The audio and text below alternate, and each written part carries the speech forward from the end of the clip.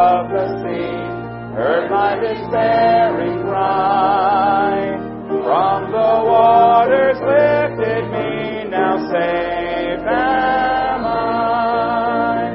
Love lifted me, love lifted me, when nothing else can help. Love lifted me, love lifted me, love lifted me, when nothing else could help. Love lifted me. All my heart to Him I give, ever to Him I'll cling.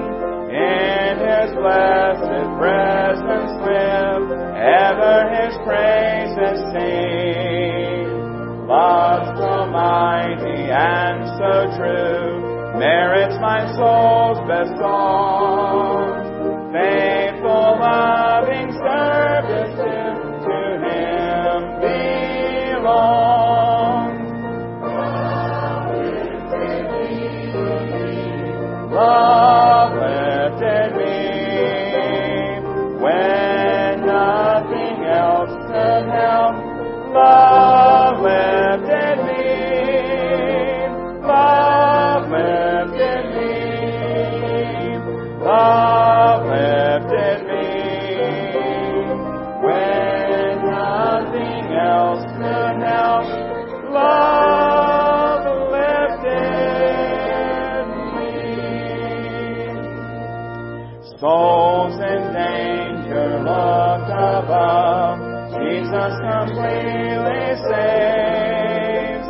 He will lift you by His love out of the angry waves. He's the master of the sea, billows His will obey. He, your Savior, wants to be saved today. Love lifted me, love lifted me, when nothing else could help. Love lifted me,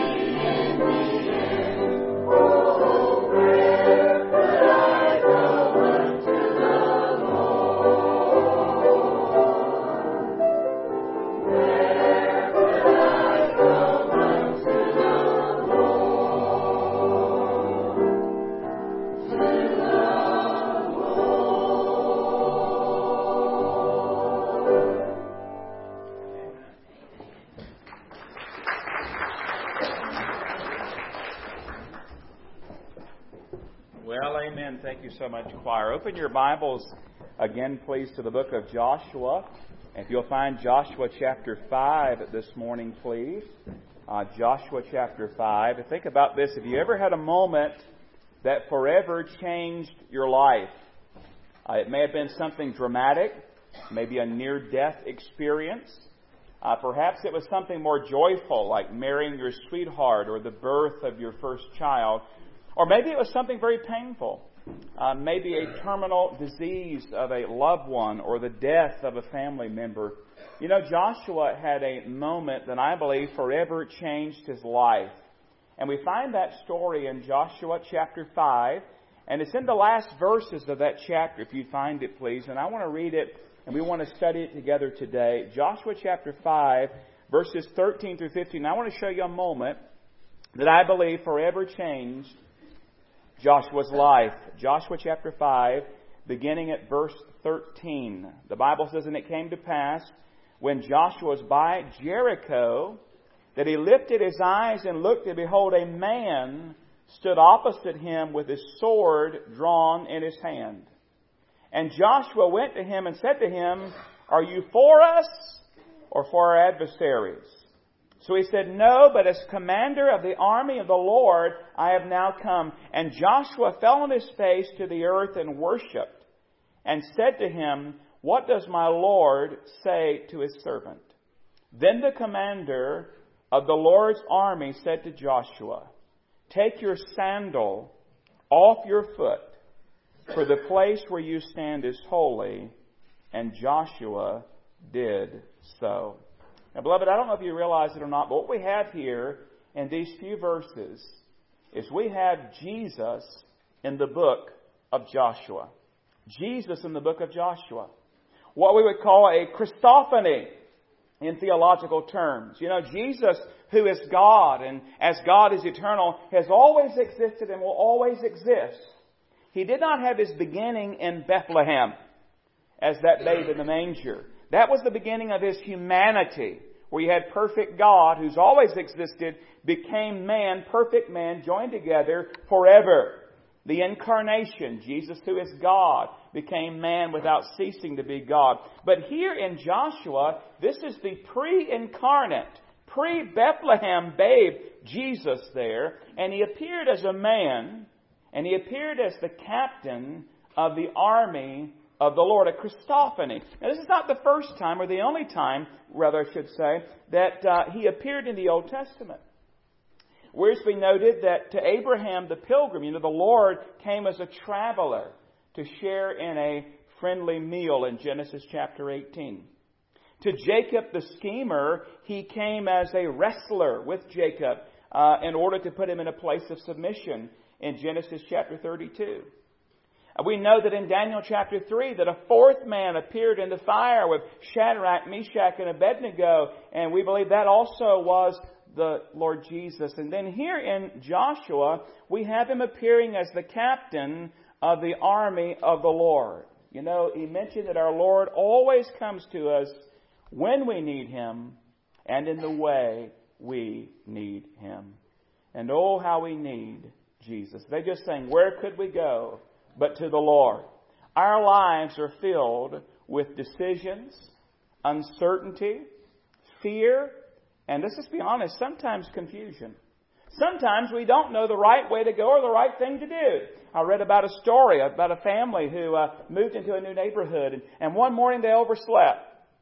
And Jimmy, the youngest, missed his ride on the bus, and that's a big deal when you miss the bus ride. And so his dad offered to drive him to school, and the problem was the dad didn't know where the school was, so they started out, and Jimmy's in the back seat giving directions. And they go a few blocks, they make a left turn, then a right, they continue along the route, and they made several other turns. And about 25 minutes later, they finally arrived at Jimmy's school, but much to the father's amazement, the school was quite close to their home. "Jimmy," he said, "how come you took us so far around?" And Jimmy said very apologetically, "I'm sorry, Dad, that's how the bus goes. It's the only way I know." And we're like that at times, aren't we? We only know one way. We know that one route, and all of a sudden, we face something that we are not ready for, and we don't know which way to go. We don't know which way to turn. We need direction. We need guidance. We need leadership. We need assurance. We need help. And Joshua was going to find that and so much more here in his encounter with the Lord Jesus, as He appears as the commander of the Lord's army. So let's walk through, it's just a short passage, let's walk through what happened here, and then we'll come back and learn some lessons. Joshua, it says here in the Scripture, was near Jericho. Near Jericho. The original language, they tell me, lends itself to mean that he was quite close to Jericho. Perhaps he was looking at those walls that surrounded Jericho. Perhaps he was planning and strategizing, maybe even praying about how in the world they're going to conquer Jericho with these walls. And from all that I can see here in the passage, it appears that he was alone. So you can imagine his surprise, beloved, when he comes upon, all of a sudden, another person. And he sees someone else. And not just anyone, he sees a soldier. And not just a soldier, but a soldier with a sword drawn. And Joshua, being a courageous man, being a warrior, he challenges this unknown soldier. He says basically, friend or foe, whose side are you on? Are you on our side or are you on the enemy's side? And instead of giving a direct answer, Joshua received a glorious revelation when he hears these words, no, but as the commander of the army of the Lord, I have now come. And beloved, Joshua, he hits the ground, he falls on his face, he worships, and then he asks the Lord, he prays these words, what does my Lord say to His servant? And Joshua is instructed to do what Moses had to do at the burning bush. He said, remove your sandals from off your feet because the place where you are standing is holy ground. And Joshua obeyed. Now, beloved, the storyline is simple. The passage is short, but the lessons are extraordinary. There are lessons that Joshua needed to learn in his own life, and there are lessons that you and I, as followers of the Lord Jesus Christ, need to learn. And so I want you to jot these down, if you would. Some lessons from this encounter that Joshua had with Jesus here in Joshua chapter 5. Please note that when it comes to our Lord, notice, beloved, that He is present. He is present. Now you remember that Joshua is now the leader of God's people. Moses is dead. We talked about that earlier in this series.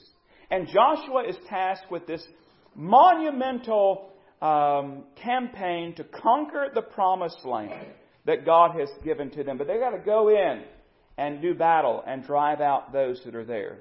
You remember when God was commissioning and encouraging Joshua back in the first chapter, He promised to be with Joshua. In fact, listen to these verses again. You can jot the reference down. In Joshua 1:5, the Lord says, no man shall be able to stand before you all the days of your life. As I was with Moses, so I'll be with you. I will not leave you nor forsake you. In Joshua chapter 1 verse 9, the Lord says to Joshua, have I not commanded you, be strong and of good courage. Do not be afraid nor be dismayed, for the Lord your God is with you wherever you go. You'll have the Lord's presence with you. And then the people of Israel, who are now under Joshua's leadership, they express their desire for the Lord to be with Joshua. In Joshua chapter 1 verse 17, just as we heeded Moses in all things, so we will heed you. Only the Lord your God be with you as He was with Moses. The people of Israel understood, beloved, and we need to understand the Lord's presence with us makes all the difference in the world. The Lord's presence with us makes all the difference in the world. And as believers, we're not only privileged to have the Lord's presence with us, we, beloved, even have God indwelling inside of us through His Holy Spirit. The Bible says that all that are followers of Jesus, those who repent of their sin and place their faith in Christ, they're indwelt. The Holy Spirit literally takes up residence within them. Beloved, we are never alone. We're never on our own. We're never left to our own resources. Now, that ought to thrill you. I want to say that again because I don't know if you caught what I just said. We are never alone. We're never on our own as believers. We're never left to our own resources. He is present with us. We may choose to foolishly go our own way and make unwise decisions. But we always have available to us the Lord's presence. Our God is near. Our God is here right now. In fact, it says He even indwells us through His Holy Spirit. And Joshua, that night, as he's going out, maybe looking at those giant walls and looking at that massive city and thinking about that, he was not alone. And likewise, the spiritual battles that we face in our lives, beloved, we're not alone in those. We have the Lord's presence with us. He is present, hallelujah. And because He is present, beloved, can I just remind you, He is in control. Because He is God. Because He's God, He's in control. I love what the Lord says in response to Joshua's question. Because Joshua says basically, for friend or foe, whose side are you on, soldier? Are you for them or for us? And the Lord says, no. But as the commander of the army of the Lord have I now come. As has been well said, beloved, God hasn't come to take sides. He's come to take over. And the sooner we realize that, the better off we'll be. Another noted that response put everything in proper perspective. God is sovereign. It is never a question of whether God is on our side, but whether we are on God's side. You may have heard that during the Civil War, Abraham Lincoln was supposedly asked if God was on his side. You know, there were those who loved Lincoln and those who hated Lincoln, obviously. And so they asked him, if God was on his side, here's what he said, "Sir, my concern is not whether God is on our side. My greatest concern is to be on God's side, for God is always right." Joshua was reminded that night, so very long ago, as he was standing near to Jericho, that he was not ultimately in control. Joshua was reminded, I'm not ultimately in control here. I might be the leader of the army of Israel, but I'm outranked by the captain of the army of the Lord. He was reminded, beloved, that the battle is the Lord's. And can I just remind you today, it's still the Lord's battle. It's still the Lord's battle. And Joshua submits and he asks the Lord to speak to him. What does the Lord have to say to my servant? And we have to wonder, what exactly did the Lord tell him? Because we're not told all of that here. Maybe this is where the Lord kind of outlines the plan to conquer Jericho. Because it was an unusual tactic, to say the least, that you're not going to attack. You're just going to march around. What else did the Lord say to Joshua in that meeting where they were there? Well, obviously we don't know it all. But what a help it must have been for Joshua to receive encouragement and direction and instruction from the Lord Himself, from the captain of the Lord's army. Let me ask you something. What about that burden that you're bearing today? What about your problem? What about your issue? What about the direction that you're wrestling with? Have you talked to the Lord about it? Have you gone and prayed to Him about it? Have you gone to the Scripture and searched them out and see if there are commands or principles there that might give you guidance? Have you listened to Him in His Word? You know, some people, all they can see are problems. They're problem conscious. Adrian Rogers, in one of his sermons, said, you know, there are a lot of folks who are problem conscious. All they do is walk around and look at Jericho and say, can't be done, can't be done, can't be done. And he told a story about a man who had never seen a railroad train before. And this was back in the days when trains were just coming to their own. And he went to a little county seat town, and there was his first railroad train, a steam locomotive. You ever been up close to one of those things? You notice how massive they are and how incredible looking they are. And he saw it. He'd never seen one before. And there it stood before him. The big iron engine and a string of freight cars out the back. And he looked at it and he surveyed it and he thought about it. And he was a cynic and he was negative. And all he could say is, it will never move. They'll never get that thing going. It'll never move. They'll never get it going.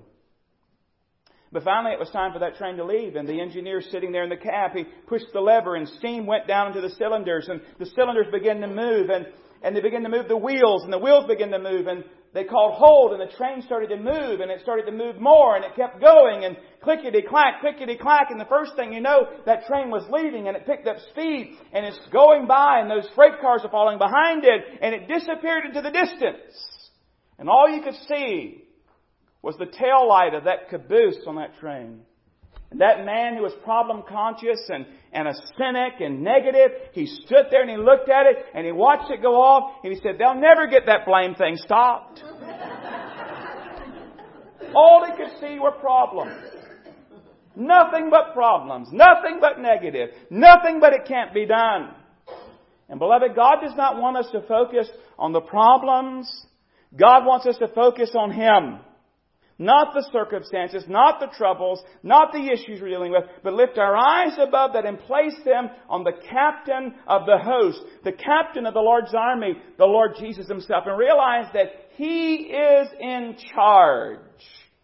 And the battle belongs to Him. He is present. He's with us. As God, He's in complete and total control. Nothing is out of His control. Nothing's out of His hands. He's sovereign. And beloved, can I just remind you of this as well? He is worthy of worship. He is worthy of worship. I want you to notice here in this passage that Joshua, he falls on his face in worship. He falls on his face. I like what one man said about him. He said, Joshua never stood taller in the presence of the Lord than when he lay prostrate at his feet on Jericho's plain. Can I just remind you, beloved, the way up is down. And I find it significant, beloved, when this took place. Now remember, this encounter happened before Jericho. You think about Jericho, you think about the walls that fell down. It happened before Ai, which we studied another time, and all the rest that would come. Before they went to Jericho, he meets the Lord as the captain of the army of the Lord, and there he is, he falls on his face, and it's a reminder, a very important reminder, that we need to worship the Lord before we work for the Lord. We need to worship the Lord before we work for the Lord. I think one of the reasons we struggle so much and we get so weak and spiritually dry is because we work more than we worship. So what are you saying, preacher? Well, listen, I know that working for the Lord and serving Him is so important. And you all are so faithful at doing that. We're so blessed as a church family to have a host of workers. The majority of our church family, they're involved in some aspect of the ministry here. And I'm also aware that working for the Lord is a form of worship. But when I say that we need to worship before we work, I think you know what I mean. We must be still before the Lord and realize that He is God. To be alone with Him. To quit moving and worship Him. You know, sometimes it's easier to work than it is to worship. To be still and know that He is God. It was in this place of worship, in this holy place, on this holy ground, Joshua removes his sandals, his shoes. And he surrenders. And he submits. And he calls himself the Lord's servant. You see, beloved, when we stop the activity and we get alone with the Lord, it helps to remind us that we are not in control. And ultimately, the ministry doesn't really depend upon us. And we're reminded in those quiet places before the Lord that we are weak. And we do lack knowledge. And we are human. And we need His strength And we need His help. And it's in those quiet moments where we find renewal and refreshing and reviving to go out and serve the Lord and labor for Him. It's at this place when we're quiet before the Lord that the eyes of faith are opened. And as we're pondering the Lord and talking with Him and learning about Him and reading His Word and praying to Him, we begin to see more and more just how glorious and mighty and wonderful He really is. What all was entailed in Jesus being the captain of the army of the Lord? What all is involved in that? You find it interesting that's what He said about Himself when He met Joshua? I'm captain of the army of the Lord, or captain of the Lord's host. What all is entailed in that, by the way? Well, I love the story from the life of Elisha. Just jot this reference down. Let me read it to you. 2 Kings chapter 6, verses 15 through 17. And when the servant of the man of God, that's Elijah's servant, arose early and went out, there was an army surrounding the city with horses and chariots. And his servant, that is Elisha's servant, said to him, Alas, my master, what shall we do? There's this giant army out. What are we going to do? And in 2 Kings chapter 6, verse 16, so he answered, here's Elijah's words, Do not fear, for those who are with us are more than those who are with them. Now I want you to put yourself in that servant's sandals, and there you are talking to Elisha, and out you just went out, and there's army all around, and you come back and say, what are we going to do? And there you are with Elisha, and he says, don't worry about it. There are more with us than with them. And you're thinking, really? And then verse 17, I love verse 17 of 2 Kings 6. And Elisha prayed and said, Lord, I pray, open his eyes that he may see. Then the Lord opened the eyes of the young man, and he saw. I want you to hear what he saw. And behold, the mountain was full of horses and chariots of fire all around Elisha. I get chills just reading that. Open his eyes, Lord. Let him really see. And he did. And he saw there were more with them, and it was the Lord's army. You see, beloved, when it says that the Lord was the captain of the army of the Lord, it wasn't just talking about the soldiers that were under Joshua's care. The Lord has a heavenly host. A heavenly host. You remember what the Lord Jesus said in Matthew chapter 26 and verse 53? He says, Or do you think that I cannot now pray to my Father, and He will provide me with more than 12 legions of angels? Now, legions don't mean a lot to us, but MacArthur noted that a Roman legion was comprised of 6,000 soldiers. So he basically said that he could call more than 72,000 angels at that moment. Now, think about that. You say, well, 72,000, that's pretty good, but, how strong is that army? Well, in 2 Kings chapter 19 and verse 35, a single angel killed 185,000 men in one night. 2 Kings chapter 19 verse 34. 35. 2 Kings 19:35. A single angel killed more than 185,000 men in a single night. So imagine what 72,000 angels could do in one night. You see, beloved, the Lord has all power Himself. He's all powerful. And then He has created a powerful angelic army to do His bidding. We really do need to grasp more of His greatness, His might, His power. To worship God and get to know Him as He really is will do more to build your faith than you can imagine. To realize His might and His glory and His power. To know Jesus is the captain of the army of the Lord. Sometimes the Lord may even surprise us in how He works.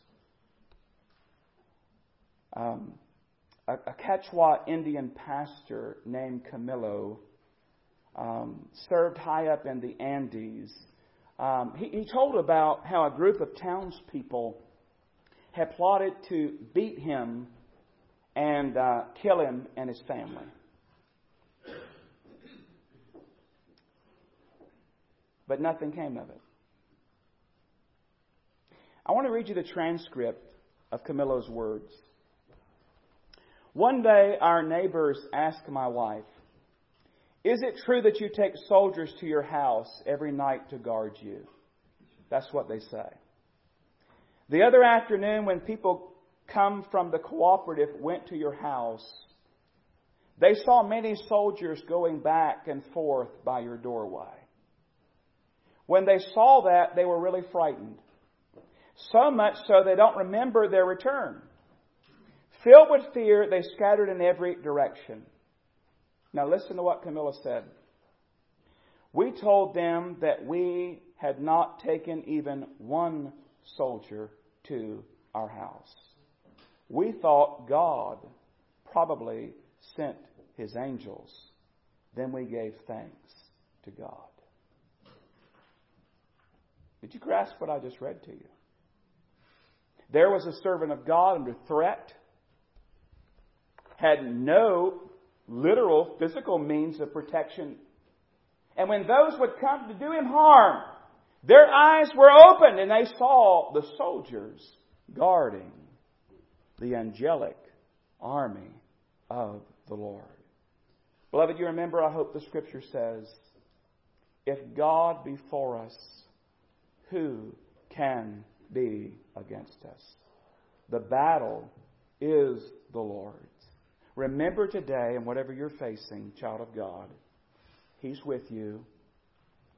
He's in control. You can trust Him, and He's worthy of your worship. Let's pray.